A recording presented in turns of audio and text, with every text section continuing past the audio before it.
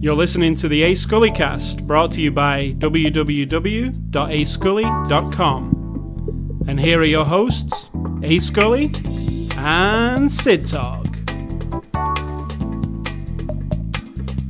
10 seconds never felt so long. 10 seconds of silence. Before the Are you saying that you're never silent for 10 seconds usually? No, I'm silent a lot, but I don't ever wait for something with absolutely no activity whatsoever. You know, if I'm waiting for something, I'm usually doing something else at least, but that 10 seconds is like...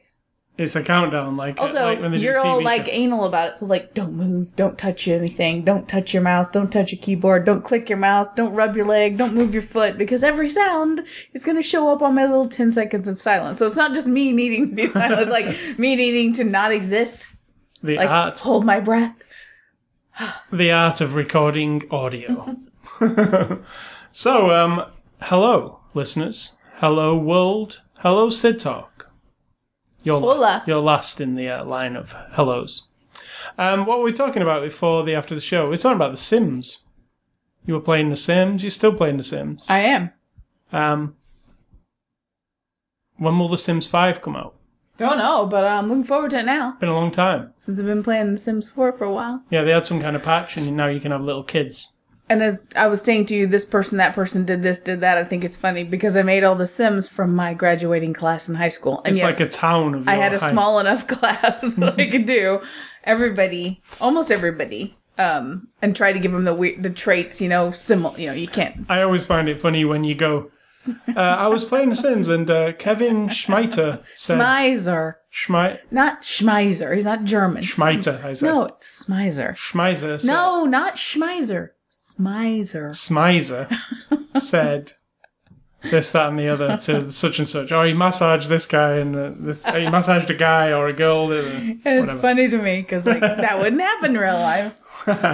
So, if you're into The Sims 4... You create your own little world. There's a patch just recently come out that they've added some stuff.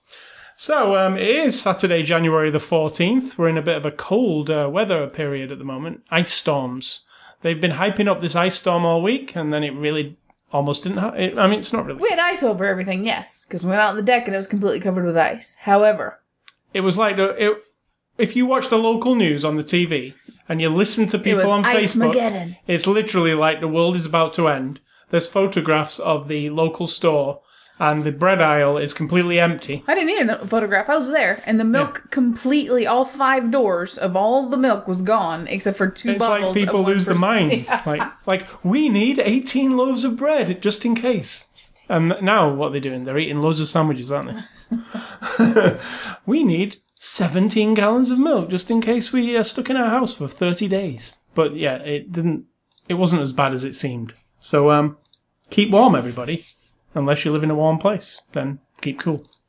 So, it's Saturday, January the 14th. This is After the Show. We're a weekly movie review podcast. And the movie we are looking at on number 462 is Deepwater Horizon. It's a 2016 movie released on January the 10th, so you can pick this up now.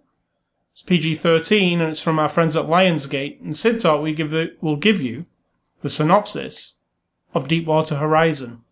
Well, it's based on a true event, and so there's not much synopsis. There's the Deep Horizon. How about if you don't know the true event? Well, most people do, I guess. Right. The Deepwater Horizon is a floating rig, not an oil rig that pipes up oil, but it finds and drills the hole, gets the hole ready for the rig to be built. And then floats away. Goes away to another one. And this is the story of the truth in 2010. Well, true event that would have happened in 2010 when, as we all watched for the 87 days on CNN and every other news outlet, the oil squirting into the Gulf under the water, that video footage of just...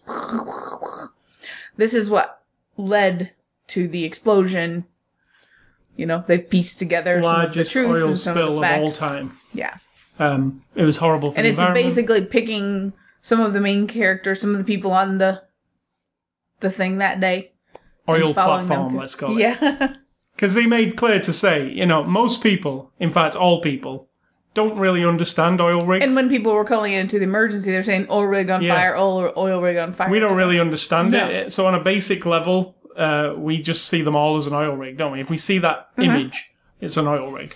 So I guess we should just say oil rig for the... For the sake of this, but if you're an oil rigger person, then we apologize. Yeah. So the movie, directed by Peter Berg, who's on a bit of a kick of doing real-life event tragic stories, but I think in a respectful kind of way, not just,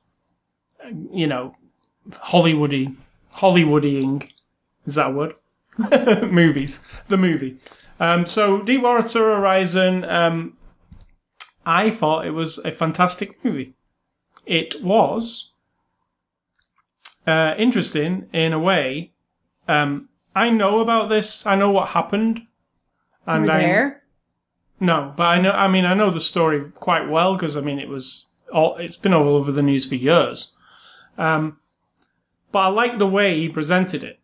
It was as though, well, it's not anything new. I mean, it's like they pick one person. It's Mark Wahlberg's character in this case, Mike Williams. And it's literally like you following him on a day to work, on this horrible day though, going to work, and it unfolding. But what I really appreciated, and I think that makes this movie really good, is it starts off slow, family life, going to work, meeting his kids, filling up at the gas station, and it just it slowly builds to this tragedy. And by the time it gets there, which is about an hour into the movie, there's enough character building of these people that I'm like, holy shit. And I we know it's going to happen, like the Titanic. When you go and watch Titanic, you know that the Titanic hits the iceberg, and you know that this is going to blow up. And the sense of dread that is happening it's all the time. I'm like, I don't want it. Can it just end where it's a happy day? Everybody's good. Can we make a movie where we change? It's a parallel universe. I know I want to see action and an explosion and all that in a movie, but I'm almost in the mind of, how about we don't have that and they all live happily ever after? Because I know that this horrible event is about to happen, and the event itself in the movie, the way he portrayed it, it's grisly. I mean, it's not like he said on the extras, Peter Berg. This is only a PG-13 movie, but it feels really realistic when the S hits the F. It's like super realistic. The CG used here is second to none. In fact, I didn't even think about CG, and then when they showed you CG in the extras, I was like, wow, more CG than I thought. But you thought some of what you were looking at was CG, which wasn't. Right. You just didn't... It didn't look like it was CGI, but you figured... There's nothing hokey, is there, CG-wise? There really wasn't. Go, ugh. Like, there's none of that. Like, at all. There's a shot at the beginning of the movie where they fly up in a helicopter to the oil platform. And the camera... They're all walking towards where they're going on the platform. And the camera goes right around the rig as it's happening. All the way around. Now, we know from the extras that there wasn't an all the way around, really, of this whole rig. About half of it, but not the whole thing. And then they showed you digitally how it was done. The camera is... the camera goes around, and, 3/4 of the shot is digital, but you would never even suspect it. It's amazing. I've gone back and watched Titanic, those scenes, and when the camera goes around the boat, it's quite clear it's all... Yeah. A big CG set. That's just how it feels. On this, I didn't even... And I'm pretty tuned into seeing CG stuff. And I just didn't see it. And it was just incredibly well done. The explosion was there was a scene... Spoilers. Not really any spoilers in this movie. But there's a scene where Mark Wahlberg is in the water with the lady. And the camera just looks up from bobbing underneath the water at the whole oil rig on fire. And it's incredible. It's not actually... There's nothing on fire. It's all CG. Yeah. But you would never... I liked some of the... Another thing I learned on this movie, from seeing the extras actually, and I thought it was really cool, is to have fire in the windows of...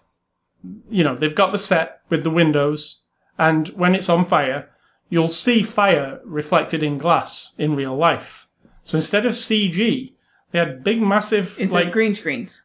big video screens with a fire on them, LED screens, that they just move in front of windows. Flickering so that whatever it's hitting, so that when you do put green screen or something back there, that's going to be fire. Yeah. You've still got the real lit weirdness. Yeah, the that fire lighting does. from fire. So it looked like that fireplace that you like on the TV, which is just it was a giant one of those that they just keep moving around, so you get the real flickering. I thought that was a cool thing, like something that could be done in CG, but practically, I guess it works better. But I think this film was really well put together. Peter Berg is... Do you feel like, though, you're talking a lot about how it looks, a lot about special effects, a lot about the fire. Do you feel like that overrides the story? Or does that just actually give you the reality so that you are there with them? If I have some issues, the story. It would be with some of the story. The story's fine, and it's a true story. It is based on what happened on that day. It ain't exactly what happened on that day, because nobody would know, would they, really? I mean, not everybody died. But minute-to-minute stuff that's going on while that oil rig is exploding, most people will never know, because most people die. There were a lot of people died. 11 people died. I mean, there'll be areas of that oil platform that nobody really knew exactly that guy flew up against that wall. Or yeah, true. All that stuff you wouldn't know. I don't mean only 11 people. I mean 11 out of 123 people did die. It wasn't like only one person survived the whole incident. So you do have a lot of personal accounts. And I said I feel like Peter Berg does his thing. He will knock on the door of the wife of the guy who might have died and said, I'm Peter Berg, I'm making a movie, I really want to be respectful, I'd really like to find out more about him and more about, in the past what Riggs is, all this stuff, and then maybe go to the survivors and say, I know it's a really touchy subject, and I know that Hollywood kind of fucks things up a lot, but I'd really, here's the movie I've made about, he's going to use Lone Survivor as his, look at this movie, and tell me if I treat the people with respect. If I saw that, I'd say, okay, now, I know you survived this terrible, horrible tragedy, but I really want to make it so that people get it and understand that it wasn't just a thing they saw on the news and the BP was a big fucking bad guy in the whole deal, which is kind of how it was all sold to the public. I want to just tell the story of that day and give reverence to you and your fallen comrades, co-workers, so I feel like that's the kind of person he is. He's really intense. He is. Now, and I feel that while I'm watching it. But the story itself does take a side. And it does make the BP guys look, and I said to you, John Malkovich, I feel, overplays the part. He feels like Dick Dastardly. Like, there's a monologue that he does, and he's using like a Louisiana kind of accent, which apparently this real guy had, but it seems very ha ha ha ha ha. I am good, ha ha. I'm this evil man who's making your life horrible. Now, it just came across a bit too movie-ish. For everybody else was playing it pretty normal, and this guy was over the top of it. And this movie does take a side. It does go, oh look, these BP guys over here, they're just money hungry.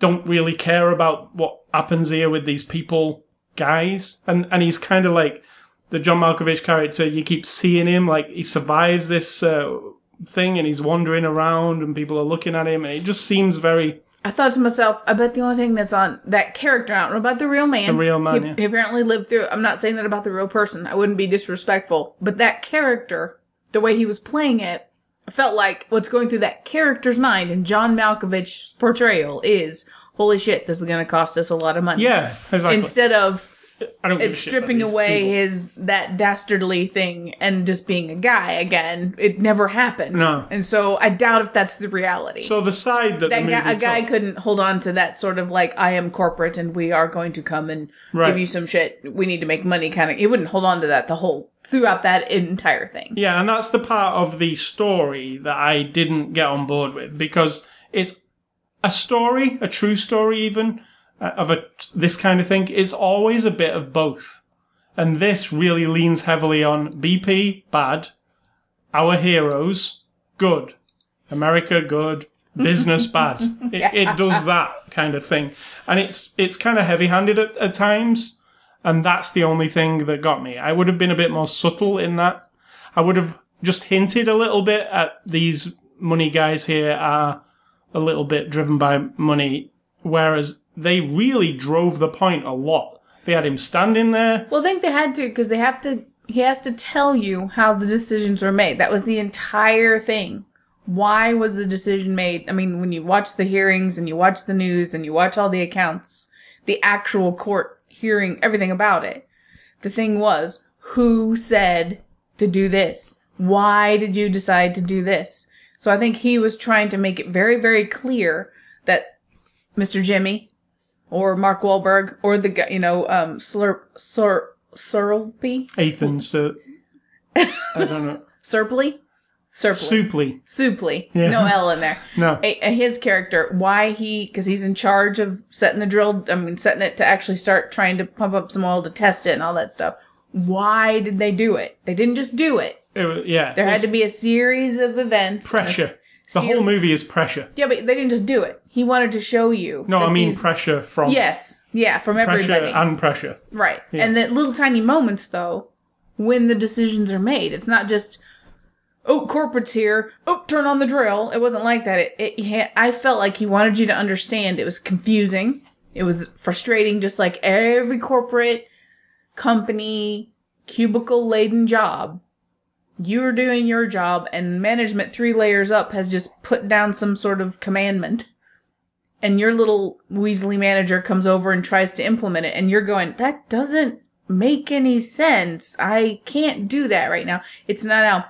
Most of our jobs don't have lives on the line or billions of dollars worth of oil. But it's the same exact thing. Where you're in that any tiny moment and you just go, nope, I can't do it. Yeah. I'm not going to make that decision. So I think that's where he was going with keep pumping up the idea that these guys they're here for kind of like a visit, aren't they? The BP guys are in their little suits and they're not too worse for wear and they're kind of goofing around and they're like, drinking yep, let's just keep it going, playing games. I mean, they just to me came across a bit like movie characters rather than absolutely near realistic. They're the only ones who felt like we're making an effort here not to champion these dudes who, from the movie anyway, it didn't look like any of them passed away or died in it. I think they all made it onto the lifeboat. Yeah. That's irrelevant. I'm glad they lived, but I'm just saying they didn't do anything to fill you in on you didn't see the guy with the purple tie or magenta tie leaving his family and what ordeal he was going to come home with, right? You're following the hardworking engineer guy, That's what I mean. It has a side to it. There is a split. There's a side, but it didn't feel like it was preachy. No. I didn't anyway. No, it's very patriotic and very... I don't want to step on anybody's toes. BP might be upset, but I don't want to make any of these men or wives of men who are dead feel like they were, just fodder for my movie. Yeah, took advantage of. Yeah. So that's how it feels. It does have a very strong, the heroes versus the baddies, and the baddies happen to be the company. But, those dudes are also just men who also... I shouldn't be feeling in this movie John Malkovich's character because he played it so mustache twirling. There shouldn't ever really be a moment where I'm feeling, I wish he'd get burned alive because he's a real man. Correct. Who I should care about as much as you don't want him to be left behind or anything. No, like it's not Die Hard. I don't want to see somebody fall off something and actually be happy about it. So that was where I think John Malkovich went a bit too far with his thing. Because I was like, there was a moment where they were getting onto some lifeboats and I was like... He's the guy from Titanic. Yeah. Who's pushing everybody out. Yeah, who's grabbing the child. Can't we just shoot this guy or something now? But I shouldn't be feeling that during this movie. So that was where it went a bit too far for me. But the rest of it is told really well. I think they all seemed very realistic and they've obviously done a lot of research. I mean, I don't know how an oil platform Feels like works. it. How this oil platform works, and I didn't even know how this works until today. I think it's really interesting. There's a floating oil platform that floats up like a big ship. Which is weird. But it looks like an oil rig, but it actually floats up to the spot. They prospect, don't they? They go under with their submersibles and look, here's where some oil may be. They put it into place. They drill down. They find the oil. Then what they do is they plug it up, put a big plug in it. Of mud. And then they sail away to the next spot, and the actual oil rig comes in and actually drills it for years, possibly, however long it takes to empty it. They pump it. Yeah.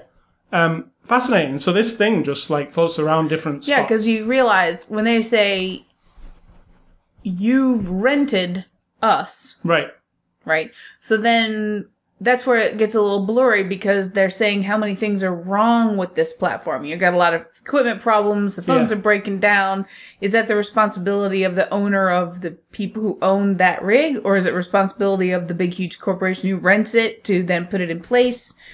You know, if you rent that rig platform. Yeah, it's not BP's rig. But do you say then, okay, well, we've got 390 pieces of equipment that need repaired before it's safe.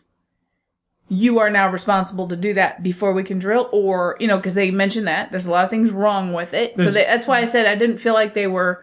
There's bureaucracy stuff going on all the way through the movie. Like, nothing... There's a lot of repairs need doing, but because of money and time... Yeah, BP's rented these platforms, and they're moving them around, and because they're moving them on such a tight schedule, nobody has a chance... To ever repair it. Yeah. Because there's not enough of them. So this one... he said, we need to be over here doing this other drill. So it can only travel. We can't repair it.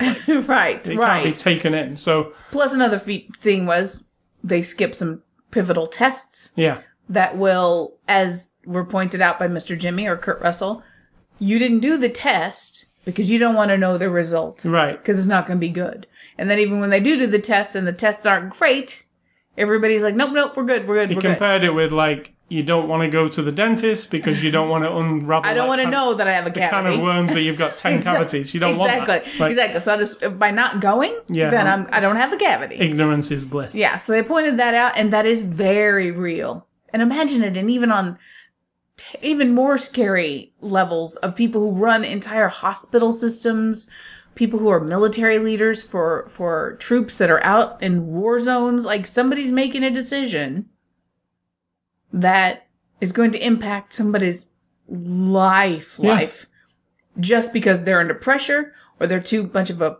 pardon my language, but they're too much of a pussy to, like, make a different decision. They don't want to get in trouble. They don't want to cost a lot of money. And so the price of the loss of life or the danger of loss of life has to be written off because I just need to get this done and cross my fingers. I really like the conversation when Mark Wahlberg did say, look, man, you can't operate on hope. Yeah. It doesn't work that way. You have to be prepared. You can't just hope it's going to go right and then it does. I thought that was really interesting. In fact, I think I feel like there's a lot of research done into the oil platform stuff because when they're all wandering around at the beginning talking to each other, they're saying a lot of technical things that I don't know what is what. And I feel like if I wandered around, if you took me on the oil platform and let me follow them for a day, I wouldn't know what they were talking about, but it all sounds very serious, right? And that's how it felt at the beginning. I was like, I don't know what these guys are saying to each other. There's an L3 to an N7 and they're talking about the different valves and stuff, I guess. So I feel like that was really real because if you can't understand it, you just know, oh, that sounds bad. There's supposed to be a test done there and they didn't do it and, that kind of thing. So, it's really well constructed. What did you think of the movie overall, Justy? I really enjoyed it. I feel like it's a 9 out of 10. I really do. I feel like it's well made. It's well told. It tugs at the right heartstrings so that it does that Hollywood thing. So you're not sitting there, Yeah, it's not... I mean, I like understated ones as well. Lone Survivor is not a big ta-da kind of a thing. It's very gritty and very pulls at your heartstrings and pulls at your nationalism and your patriotism and your humanity. This does the same thing on a bigger scale and tells me a story that makes me, maybe I'm just brainwashed by watching so many movies, but I feel like when I've watched something that somebody's representing a real event and they're not doing it in a hokey way, I don't feel like it's hokey. Like, I never have felt like, oh, now I understand what must have been like to be on the Titanic. It never occurred to me that that's a true any even close to resemblance Right. of what it must have been like. It was all hyperbolic. I don't It was know. just a big romanticized This tale. makes me think, if I was that young dude standing by that pipe and that mud starts to come up when everybody is very clearly knows it's not supposed to, and then it blows, the pressure, I mean, I said, this is like a big pressure cooker, the whole rig. And the severity of like all of it just made me think, working in that environment, well, yeah, you get up and you go and you do your thing, and most days everything's fine, but you are on the little tiny line of one thing going wrong that, we're just humans, and we're battling the earth for Yep. shit like oil, and Mother Earth doesn't care. I mean, You imagine... poke at her enough and she's gonna be like... I was going to say, imagine the Earth as a big tooth, and we're literally drilling into the middle of it. with a At some high point. pressured pus in the middle of it, and you're just going going to- pop, or a big pimple. Let's say Yeah. Earth is a big pimple, and you're just squeezing it, and then she's gonna blow. So overall, I felt like I got a good story, good experience. It could have been fiction, and it's told in a way that made me feel connected to the people. And it's also movie enough to be exciting and action-packed, right? Without being, like, gratuitous. It's not like... It doesn't feel like it. It's not like, oh, we're going to have way more explosions than... It just feels right to me. And it wasn't like Disney-esque, as in the movie where Chris Pines goes out to Finest Hours. save... Yeah. Which I really love that one, too. But that's I really did. very candy-coated. Yeah, it's got the Vaseline filter on. It's all... It just feels... Everything will be all right. stylized. It's super stylized. Yeah. And yet I still was identifying with each person and their goal and the weirdness of that situation, which also was based on true story. Very but the similar... style type of- was different, though. Yeah, but a similar type of incident. Some people... Yeah, It needs and that saving. one, an oil ship, tanker, actually breaks in half Yeah. in the middle of several miles off the coast, and just stays afloat. Half of it stays up, and the crew on there have to somehow survive. Yep. And then Chris Pines is on his way to. He's only Pine, by the way. Oh, right, sorry. Are you sure? Yeah, just Pine. There's no S. Chris Pines. Now You I'm can- like you can- Linda from Bob's Burgers when he says Tin Cup. It's a bad movie. What's wrong with Tin Cups? No, Tin Cup. Tin Cups. No, Tin Cup. And she goes, Tin Cups. And he goes, no, Tin Cup. Exactly. I said, so Chris Pines is not in this movie. So moving on to the cast of this movie, Mark Wahlberg's plays Mike Williams. What do you think of Mark Wahlberg here? He's getting better. I really do think he's getting better. I don't... I stand by he's already good. I've liked him for a long time. Like, I think he is one of the actors that people poo-poo a little bit on. I don't know why. A lot of people say he's the same in everything. I don't think that's the case. This one needs a lot less of that, what he's always been. He's not Transformer guy. To me, I buy him as the ordinary man, like the working man or the soldier. Like, He's really soldier, because he's not. He's a big fucking Hollywood star. he is. But you know, like in this movie, for instance. I think he has a thing where he wants to be identified as that. Yeah, it works for me. And when he plays these parts, he's that. But he's Yeah. actually just a big, huge Hollywood producer, actor guy who has millions and millions of yeah. dollars and doesn't do it for the fun of it. He does it for the money. But yet, when he gets his teeth into a thing where he's like, I think he truly wants to be honorable or Yeah. come off as Yeah, yeah. honorable. And that comes through. As a good guy kind of thing. So, there's a scene in this movie. It's a real simple scene. He's just filling up his truck at the gas station. And he's talking to his wife through the window. That just looks real like a guy to me. I mean, just his whole vibe, his persona, the way he looks. He is just a guy, but yeah. We watched American Honey the other week, and they were at the oil place. And there was those real guys just stood around talking. Yeah. He looks as much as that. You know, I buy him as being a worker on this oil platform. I think he does really well. I don't get the hate for him. Yes, he's not been in... Not everything he does is great. You know, there has been some shitty movies he's been in. But I think he's on the right path at the moment, like with Peter Berg. Obviously, they work well together. The next Peter Berg movie also stars Mark Wahlberg as a average guy, a policeman, right? In the new one, Patriots Day. Yeah. So, he's... Obviously, there's something that works between them, so... That'd be Patriot Day, I think. It's Patriots Day. This one. Or is it Patriot Days? No, Patriots Day. And that one's about the Boston Marathon. Which is another... Peter Berg's obviously fascinated by how... He's not fascinated by horrific things. He's fascinated by how people pull through... Correct. ...horrible, real things. And how people are always the hero and always the... It's all, I don't know. It just is what it is. That's his fascination. Like against without all turning odds, it into Triple X guy. Right. I mean, Triple X as in Vin Diesel or about a James Bond or even Transformers guy that Mark Wahlberg plays. It's not that kind of dun da da da. I'm gonna save the day kind of guy. It's more like if I'm in a building or something terrible happens at my job or I'm on the street and somebody gets shot. Am I the person who and everybody is not a hero type person. Hero is a strong word. Not everybody will rush toward a fire. Not everyone will rush to a person who's bleeding in the street. Some people will stand and run away and be like, I ain't touching that shit. I ain't getting in trouble. I'm not mixing up with that. Or I'm afraid, or they freeze. So he examines sort of a few different approaches to, and maybe makes you think, which one am I? Yeah. I mean, you will never know until that happens because you don't know if you're going to freeze. Like if it's just all too much for you and you can't... You might set yourself up to think, I'd go in. Easily rescue everybody. Yeah. But then it comes to it and you're just like, I don't know what to do. And jump over the edge of the oil platform.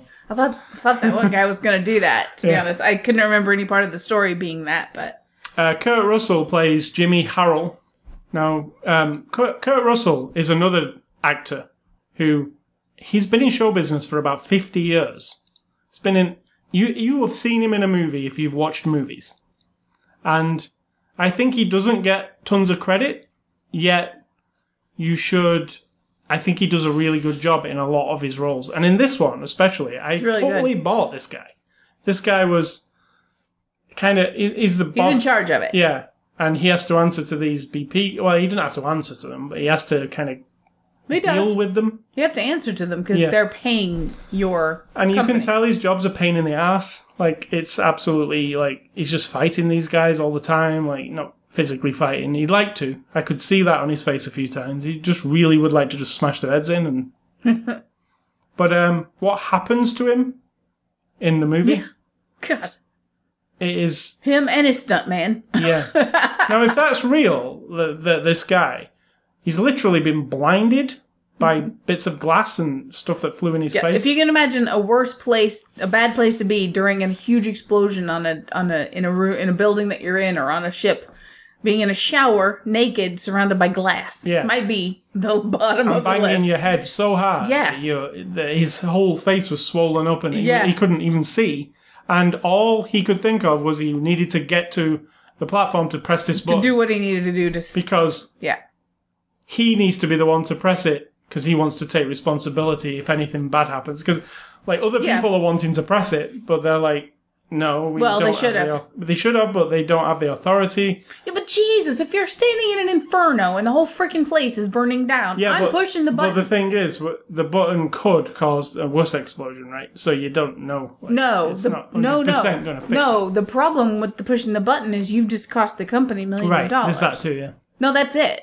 I thought you're they said solving it could the problem. blow, No, you cut off the oil. You actually cut the pipe that they've been drilling and building and all this stuff. You cut that off. You've just sealed up the pipe. That costs millions more to fix. That's why everybody's such a weasel about it. She came the closest. Like, I think she was just like right there, but she should have pushed it too. I don't care who you are. And yes, I would have pushed it. I will set myself. I may not run into a burning building sometime in the future, even though I think I might. I think I probably would. That button, I would have pushed. Fuck yeah. I mean, not if, like, nothing appeared to be wrong. No. But the whole place is on fire, and you've just had multiple explosions. Your power's The guy gone who off. told her not to also questioned her earlier I ain't on. doing it. He Yeah. also questioned her.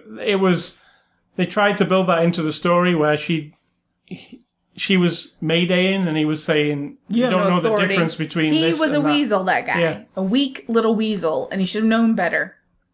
And he was like, when she was shouting Mayday down the thing, he was saying, this isn't a blowout, this is just the other one, the one that's not as serious. You don't even know the difference. What are you doing? The thing is, though, she went ahead and did the Mayday. Yeah, she did.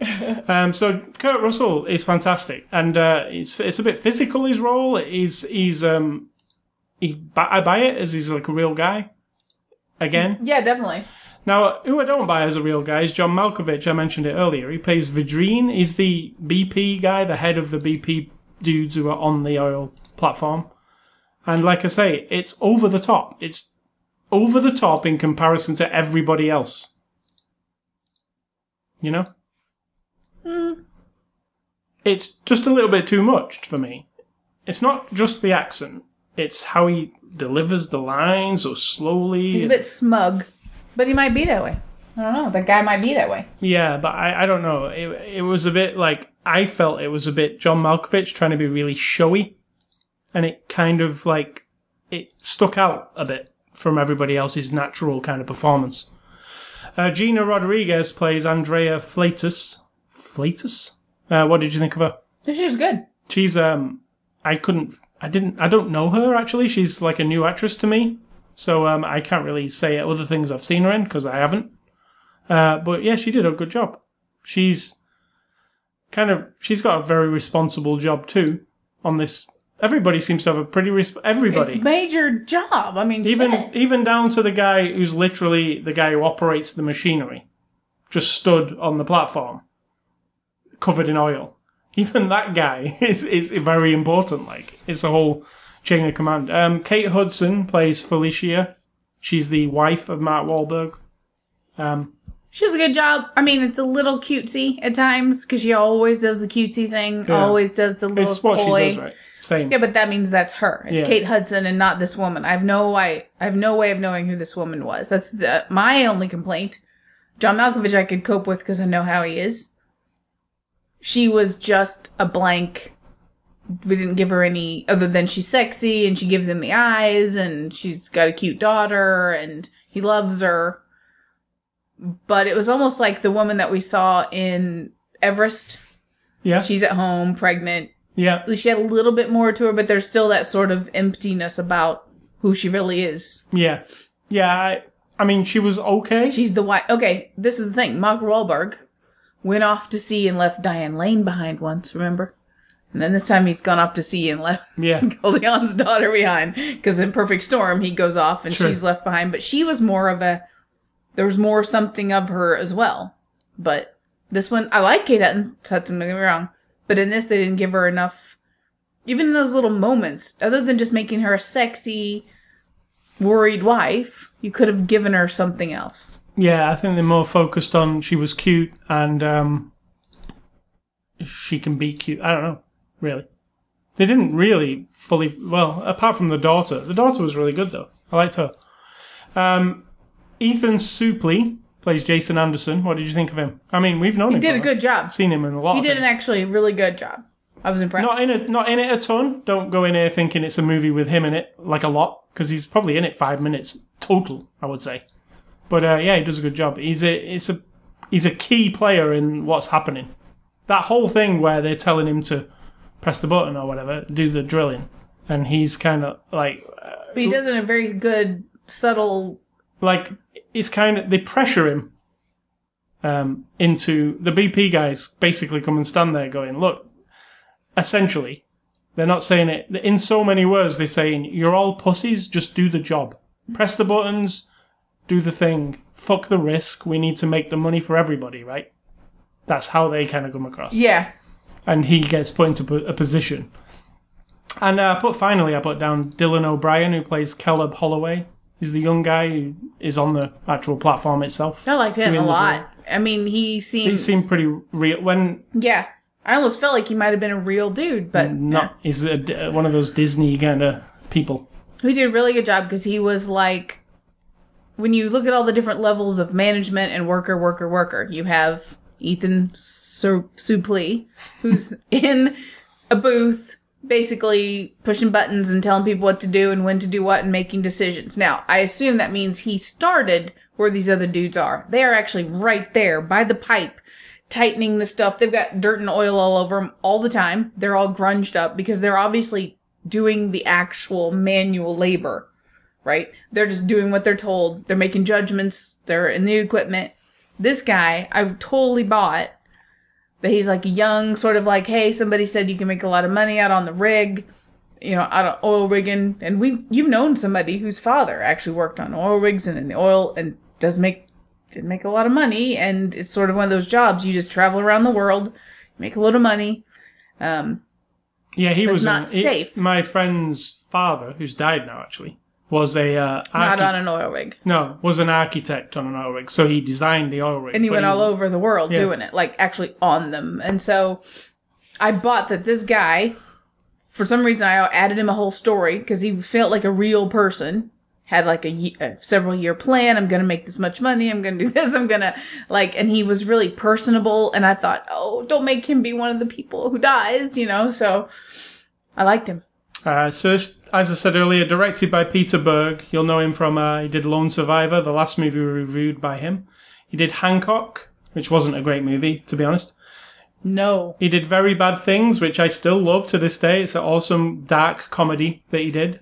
He did several episodes of The Leftovers in season 2, which I love The Leftovers. It's one of my favourite TV shows. And he also did Battleship with Rihanna, if you remember that one. Yeah, I liked. That was an alien invasion movie. Rihanna was in that one. Was she? Yeah, she was. I liked Battleship. Yeah. It was hokey, but I liked it. Yeah, it was a Independence Day style movie. So he's done different types of movies.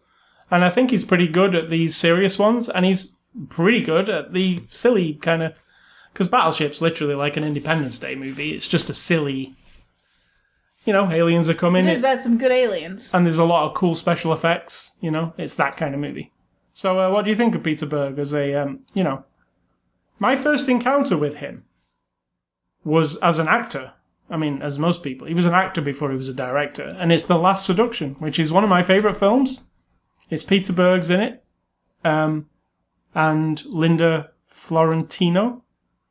It's kind of a noir thriller. It was there was another movie called Jade, which people probably know more that she did.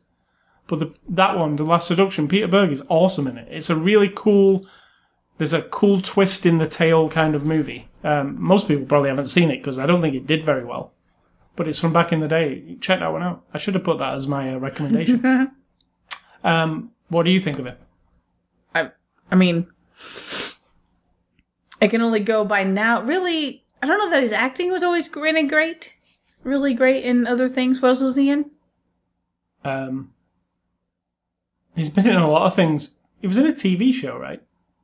Can't remember, but... Like a sitcom or something. I've liked his movie making style. Yeah. I feel like that's where he shines. Yeah, he's, in like they say, even some people on those extras said, he is intense. He's intense. If he's talking about chocolate chips, he's intense. It was the ILM guy, actually, who said it. He said, oh yeah, working with Peter is intense. What he basically tells us all the time, as ILM, we do the special effects, is, that's not real enough, like, make it more real. Without any technical words. And then they say... Okay. Well, that was him saying that, actually. He says they're giving him all these terms about that's what he said, too. Pixels and shit. And he's like, I don't know. Just make it look real. It has to just look more real. Like.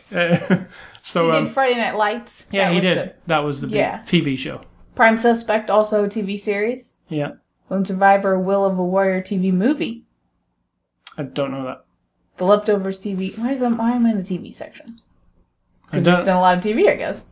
I don't know. Producer, actor, movie. Okay. Smoking Aces. Oh, he's actually in this movie, by the way. Yeah, for a brief second. He plays a part in this movie. He was in Collateral? Yeah. I don't remember him in that. Yeah, that's the Tom Cruise, Jamie Foxx movie. Yeah, that was really good. That was creepy and good. What has he done a long time ago that makes me think... he's on Alien movies. What, you mean directed or actually started? No, this is acting. I want to see what he's acted in. Aspen Extreme. He was in Fire in the Sky. That's a good movie. I don't know. I guess none of those Copland and... Smoking Ace, yeah. Yeah. He also made The Kingdom, he said, remember? He was in it and directed it. Because he said, I've done The Kingdom, Lone Survivor. I don't know what The Kingdom is. Do you? No. Never heard of it. No, I don't know that one. Don't know. What's it about? It's got Jamie Foxx and Chris Cooper. An elite FBI team sent to find a killer in a hostile country. No, I don't know it. I'm just I checking didn't see that one. Yeah, sounds alright. So, extras on this Blu-ray, there are quite a few. Actually pretty good, I think. There's The Fury of the Rig, Deep Water Surveillance, and Work Like an American. That's actually a commercial for American workers, which is very apt for this movie, so I kind of liked it. There's also Beyond the Horizon, an hour-long 5-part series. That's what we watched. It's actually pretty cool. It goes into all aspects of making of this movie. You will be amazed by how much CGI there is, and they actually did build a real oil platform. Yeah.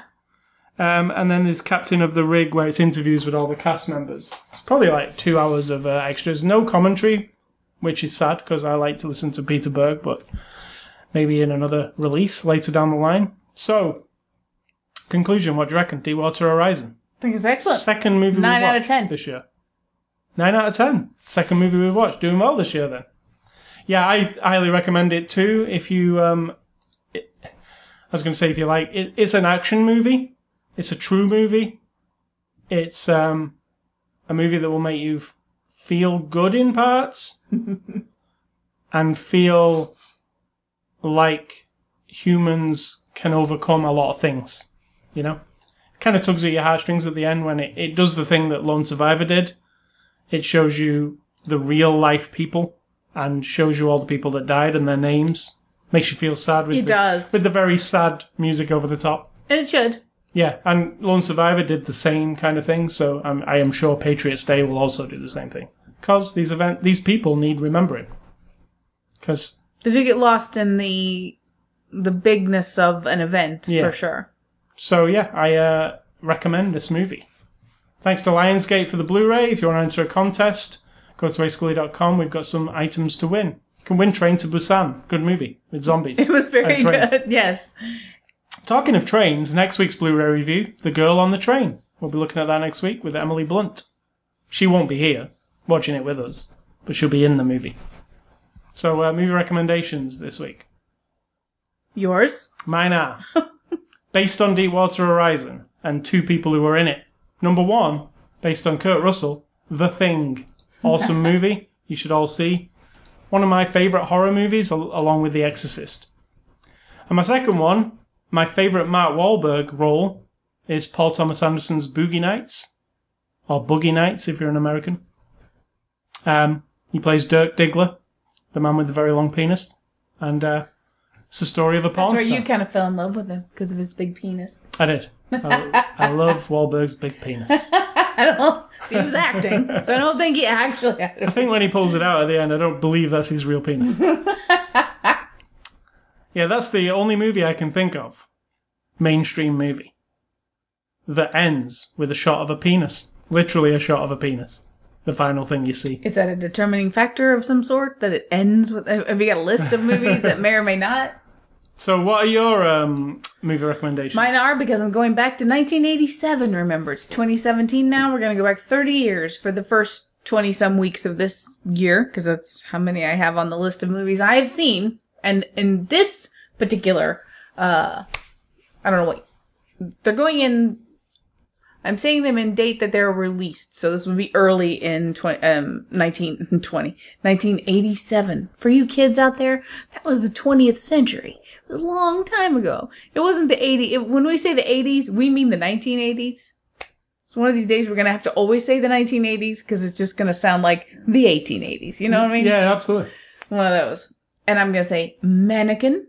Not great, but of its time. Not great at all. Everybody, it was fun though. It's like Weekend at Bernie's. You can't really help it. It's just quirky and weird, like the Comet, Night of the Comet, or something like that. You know, this doesn't have zombies in it or anything. Was there a Mannequin 2? Yes. Was it good? I don't think so. I never saw it.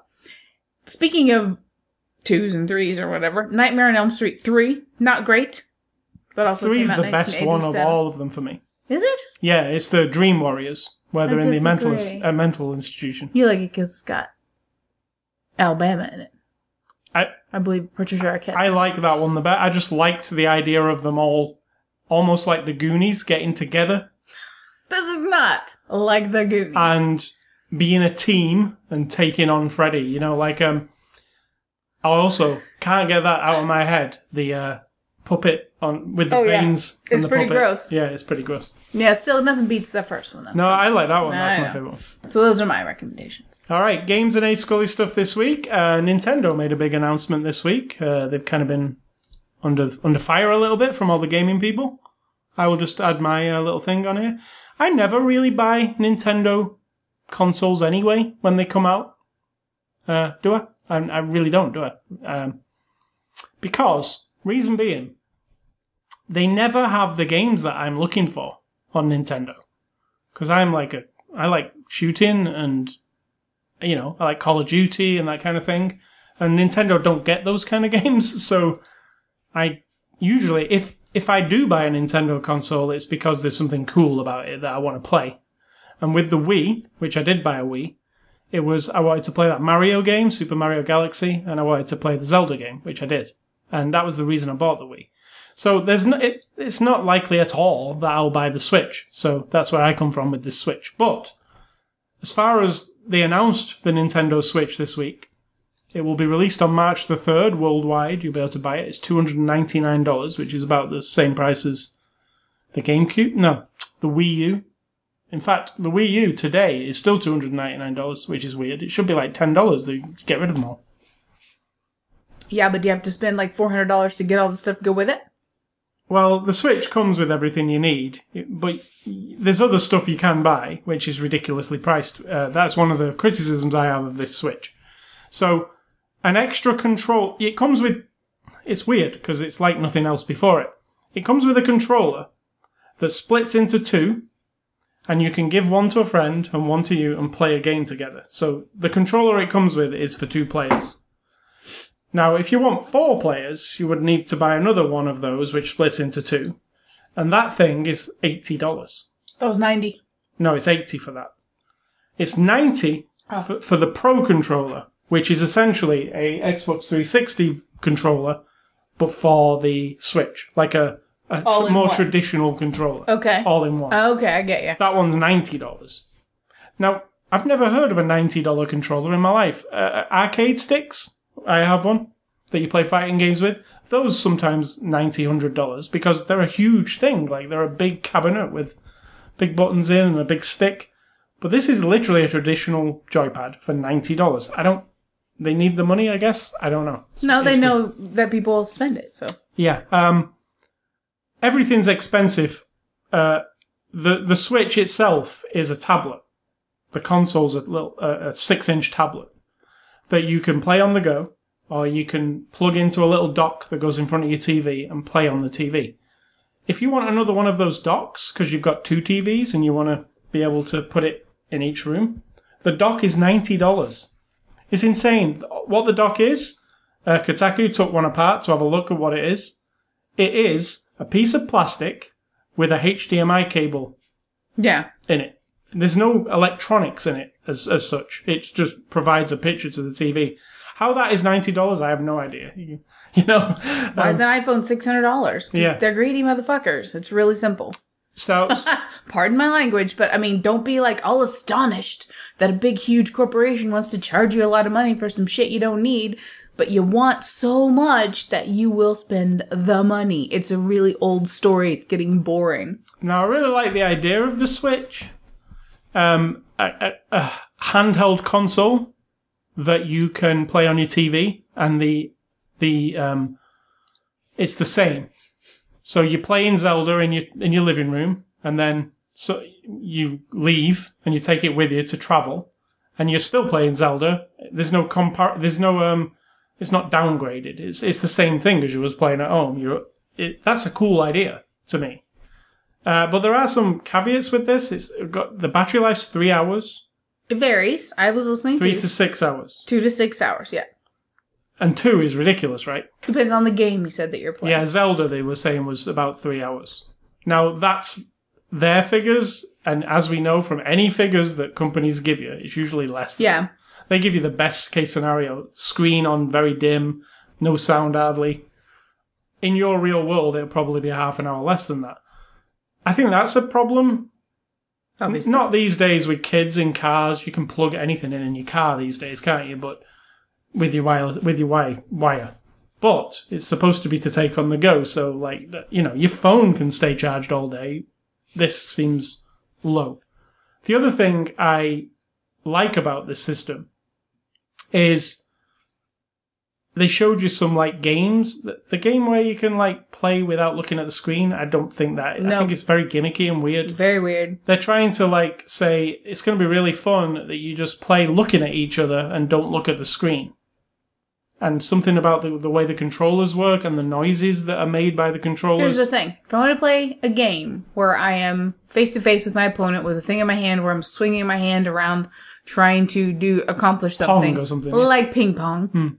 I should go play ping pong. Mm-hmm. But I want the interaction with the television, with the screen, with the numbers, with the statistics. I'm not anti-gamer, but I mean, I'm not a huge gamer. I'm not anti-game, but I get it. That's part of it, is watching the cartoony graphics and like seeing your numbers go up, and facing the TV is not any different than facing each other if in fact you're not really facing each other, because we saw the people playing and they're kind of looking down like, I can't look at you because I'm focusing so much on this sound, on this thing that it might shake or wobble, and the TV is also telling me the noises that I need to so I'm not really looking at you. That's just bullshit. Now, I understand Nintendo tried to be innovative all the time, and that is something nobody's explored. But it seems to me, yes, that's really cool, but after about 10 minutes, you will never want to do that again. The same as Wii Boxing. Exactly. Wii Boxing looked really cool when you looked at it, right? When you actually physically did it, you were like, yes, that's cool, but now I'm done. And that disc will never go in the Wii again, because I'm done with it. It's a 10-minute experience. So I like that they innovate, but I don't think that is the way to go. The other thing I thought was disappointing about the conference that they had, and it was a Japanese conference, so it came across really weird to anybody else. I'm not saying Japanese are weird. I'm saying it felt like it was aimed at Japanese people, but they decided to broadcast it to the entire world. So to everybody else, it seemed like kind of farcical and a bit weird. So I think that was a bad move. I think they should have had localized a Nintendo USA version of the conference that was more aimed towards the USA. See, I disagree with you. I think they need to cater to anybody. They're a Japanese company. They're making their games and their console for the world, and if the world doesn't want to like the way they present it, then they can fuck off. They don't have to buy it. You don't have to watch the conference. You don't need any of that, because now you've watched 2 or 3 days worth of heads talking and boys playing and bullshitting about it, where you get all that from other people. So I think this point that you and other people I've heard say... Yeah, but I don't think the other people count. I think what Nintendo say to you is what you need. Right, and if you can't accommodate, if you can't adjust to their presentation from their national, the way they do things, tough titty. It did seem very weird. I understand, but they don't need to cater to you. They don't need to speak your language or present it in a big Hollywood way or have some idiot on the side with like however Americans do it, because I've watched those too. I've been experiencing them all for many years. And if I'm the Xbox and I'm American and I want to present it my way, then I do it. If I'm Japanese and I own Nintendo, I'm going to do it my way. And if you don't like it, don't watch it. You're still going to buy it. The people who are going to buy it are going to buy it. That's not... I don't think it did them any favors in the people who are going to buy it. What they presented. Here's the thing. The people who are going to buy it, don't watch that. The people who think they might want to buy it, so they tuned in to see what it is. Those people aren't normal people. Well, they're gamers. They're gamers. They're not the normal people. They're not the people who go into Walmart every night and hear the kids say they want the game, they want this, and Mom, I saw this on the TV, and blah, blah, blah. They're not that person. They're not that part of real people when it comes to, like, consumers. They've created their own little layer of an industry and found themselves very self-important in the last 15 years, which I find really obnoxious. Who? gamer people. Oh, I thought you the meant gamer Nintendo. critics. No, Nintendo's fine. They're a company. They want to make their own money, but they should be allowed to do it their way and not kiss the ass of every little dude who sits at his computer and goes, "Oh, Nintendo didn't have the conference where I could understand it, and it looks really boring, and I'm going to write a big long article about it and make my YouTube video about it." I mean, Now what? then don't buy it. Here's my advice. Don't buy it, and also don't hang on every little news conference like it's the end of the change of the whole world. If you don't like the way they do it, move on and stop bitching about it. What I also found disappointing about the conference is the games that they announced were not very exciting. Like, I mean, they I showed don't disagree with that, yeah. they showed a new Mario game that I thought looked amazing, but then they went on to say that will be out in Christmas 2017. So that is not a launch. Well, it's not that far off. But it's enough time as to, well, you know, they're trying to promote a launch of the console. What games will be here? They showed Xenoblade 2. I'm not familiar with that. Japanese people will be. It's not huge over here. They showed a bunch of Japanese games that I actually still don't know what they are, because they only showed the Japanese title and nobody translated it in the conference. So there's a golden man that runs around. I don't know what it is. Sega came on, and this was really weird. Sega said, a man came on, and he said, I think the translation might have been crappy, I don't know.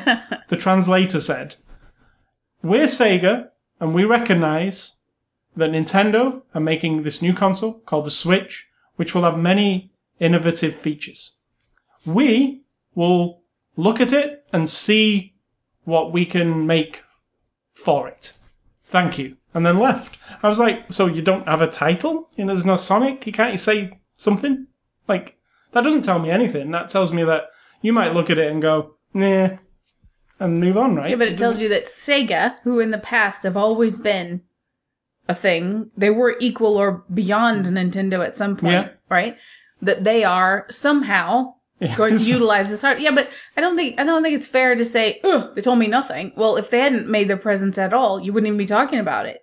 So at least they've made their presence known. They're going to somehow, and you know how, if they can make money, they're going to make a game for it. And that's just the way it is. And then a very tall man from EA came on the stage, and they had a red EA logo in the background, and they said, "We are making a game."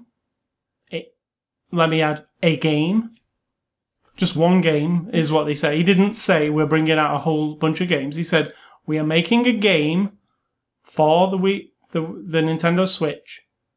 I just realized there's no Wii anymore. They didn't use Wii this time, did No. they? We're making a game for the Nintendo Switch, and it's called FIFA. And then they left. And I was like, well, of course you're making FIFA. It's the #1 game in the world. And it's, like, huge. But they didn't... That was it. They're committed to making a FIFA game. They didn't... Obviously, they're not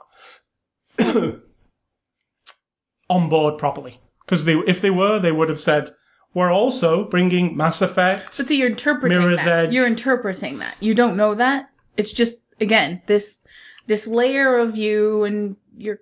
Well, I'm saying that... Yeah, but you're interpreting that as them going, we're not really involved, but they invited us to come here all the way here to make a statement that says we may or may not be involved. That equals to you. They're not going to do anything. But you don't know. You're not there. The hit past history, the Wii and the Wii U, both. EA came on at their press conferences also and said, we're making games. And then within 3 months of those consoles coming out, EA dropped Nintendo completely. Because you know why? They didn't see any profit to be made. Right. It's too small a market for them. They're interested in the Xbox and the PS4. It's huge. 40 million consoles have both sold. Nintendo are very low on that. So I think those big companies, and this is the problem with Nintendo for me. They're great, Nintendo. Their first-party games, Mario, Zelda, amazing. They do that really well. But all the other people who make games, they don't take them seriously because the user base isn't big enough. So when EA come along and go, are we going to put Titanfall on the Nintendo? They go, well, we'd only sell 600,000 copies. Yeah, Why? only. Yeah, but why? Because we can sell 40 million over here? So... Yeah, but you can sell 600,000 of that and 40 million of that. Yeah, but all the time it takes to make it for that, they just don't see it as a profitable thing. And what happens is they just drop out. You see it all the time. So it's going to happen again. You don't know that. It always does. I know, but you don't know that. The Wii was one of the most The successful consoles speculation. of all time, and everybody dropped out about I understand, Nintendo. but you don't know that until it happens. That's just, It just felt... you can't argue with this that. conference felt... all these people felt like they They felt hadn't obligated to be committed. there, but not. not committed to it. Like they're thinking about committing to it, but nobody's really made a final... If EA had committed to it fully, they would have said right there on the stage, look, we're going to bring out 100 games this year or next year for this console. They didn't, and nobody did, apart from Nintendo, who obviously make their own games. But as any Nintendo console owner will tell you, when you do buy a Nintendo console, if you are interested in those Nintendo games, you will get 4 games a year from Nintendo, like clockwork, and that will be it. The Wii U and the Wii literally got 4 games a year. Like, you get a Mario, you get a Zelda, you get Smash Brothers, and you get an Animal Crossing. And those are it. Like, they're very slow at bringing games out, so you've got to love those games, and you've got to not want a lot of games, you know? But, on top of all that, it will probably do good. The person who plays Zelda, though, religiously, is not a person who plays a lot of games. Let's be fair. A game like Zelda takes 20 hours. a lot They're of not time. long. Then, I mean... Oh, I thought they were like 100 hours. No, or they're something. really not. They're an RPG, but they're kind of a bit scaled down. Like, they're aimed at everybody. It's a Nintendo thing. Everybody can pick up and play Mario. It's kind of easy to do. I can't. I think it's too hard. But you just don't make an effort to... If you spent 20 minutes playing it, you'd No, I enjoy still it. think it's too hard. So, that's the Nintendo Switch. You can pick one up on March the 3rd. If you can find one, because you know what? All those eBay scalpers, they probably got all the pre-orders already, right? So, what is Svengoolie, and what is on Svengoolie tonight? Svengoolie is a horror host who dresses up in a funny costume every week on a Saturday night and hosts 2 hours worth of an old horror movie of some kind. Anywhere from the 30s, 40s, 50s, 60s, 70s. I don't think we've reached the 80s in Never. any way. Yeah. Universal has been the prime suspect of all of the studio, but they're branching out this coming year. And tonight is going to be Black Friday, which last night was Friday the 13th, so it's kind of interesting. It's Boris Karloff, Boris Karloff. so it's an old one. Yeah. So what's for dinner You're tonight? a mean one, Mr. Grinch. That wasn't him singing that, actually. No. Tonight for supper is soup that's been cooking in the crock pot all day, Quorn chicken patties, which are not chicken. We're vegetarians. No, we don't they're, eat chicken, but they're made. processed The Quorn stuff. is the brand. It's really good. It's like mushroom protein that's made into Yeah. it. It's really good. And it's been in the soup. So, like, take it out, put it in the skillet for a minute. Oh my God, they're amazing. I mean, it's like amazing. They soak up whatever flavour you've got, don't they? Well, they're good on their own too. I've cooked Yeah, them just they on are their good own. on their own. Yeah, there's no like, I don't want people to be like, oh, you have to make it taste like. They're really good on No. a sandwich too. Yeah. Like, it tastes like there's a piece of chicken on your sandwich. Yeah, because what does a chicken breast taste like? If you just threw it in boiling water and ate it, you'd be like, this is boring. Right. Well, It tastes like everything needs to have Yeah. flavor added. And a baked potato, which I baked a whole oven full of potatoes the other day. And we were really cold. It was going to be the ice stormy. We don't turn our heat up very high because I'm really cheap. This last couple of seasons, I'm trying to not spend too much on And you don't heating. need to. Actually, it's a good thing. You don't. You get used to it being cooler. I mean, little we don't bit. have it cold. 63, 64. Yeah, but we maybe used to have it 67. 75. So Yeah. when you get down to like it, you get used to it. And then when you do put it up, you kind of get warm. Like you're like, whoa, it's No, warmer I like than it when it's warmer. But I was so cold that I put all the hot baked potatoes in a bowl and brought it in here by the computer with me and set it right in front of me. So Yes, then you did. And I kept putting my hands on it because they were all wrapped in aluminum foil, just cooling down before I put them in the fridge. And I just had it, it's like my own little hot water bottle, but my own little, like a bowl of hot rocks. That's kind a of. cheap way to keep warm. I did contemplate putting one in my bra as they were cooling down, but I did not. Sound like it might burn. I did not. No, Metal. as they were cooling. So that's what we're having for supper. And my advice is be prepared for things, but don't be too prepared. Now, the ice storm that was supposed to ravage the middle of the country. I went to the store the other day. It did ravage a lot of. It has been icy. It has been icy in places, but it's not been what the Ice-mageddon kind of attitude. And so people rushing to the store to overbuy everything. I go to the store about every single day. So when I went to the store, I got what I would get for 3 days. Right. Because if it is icy at all, and I don't have to go to work until Sunday, I don't really have a reason to go out. I just go out because, hey, I'm going to go get Jimmy John's or whatever, right?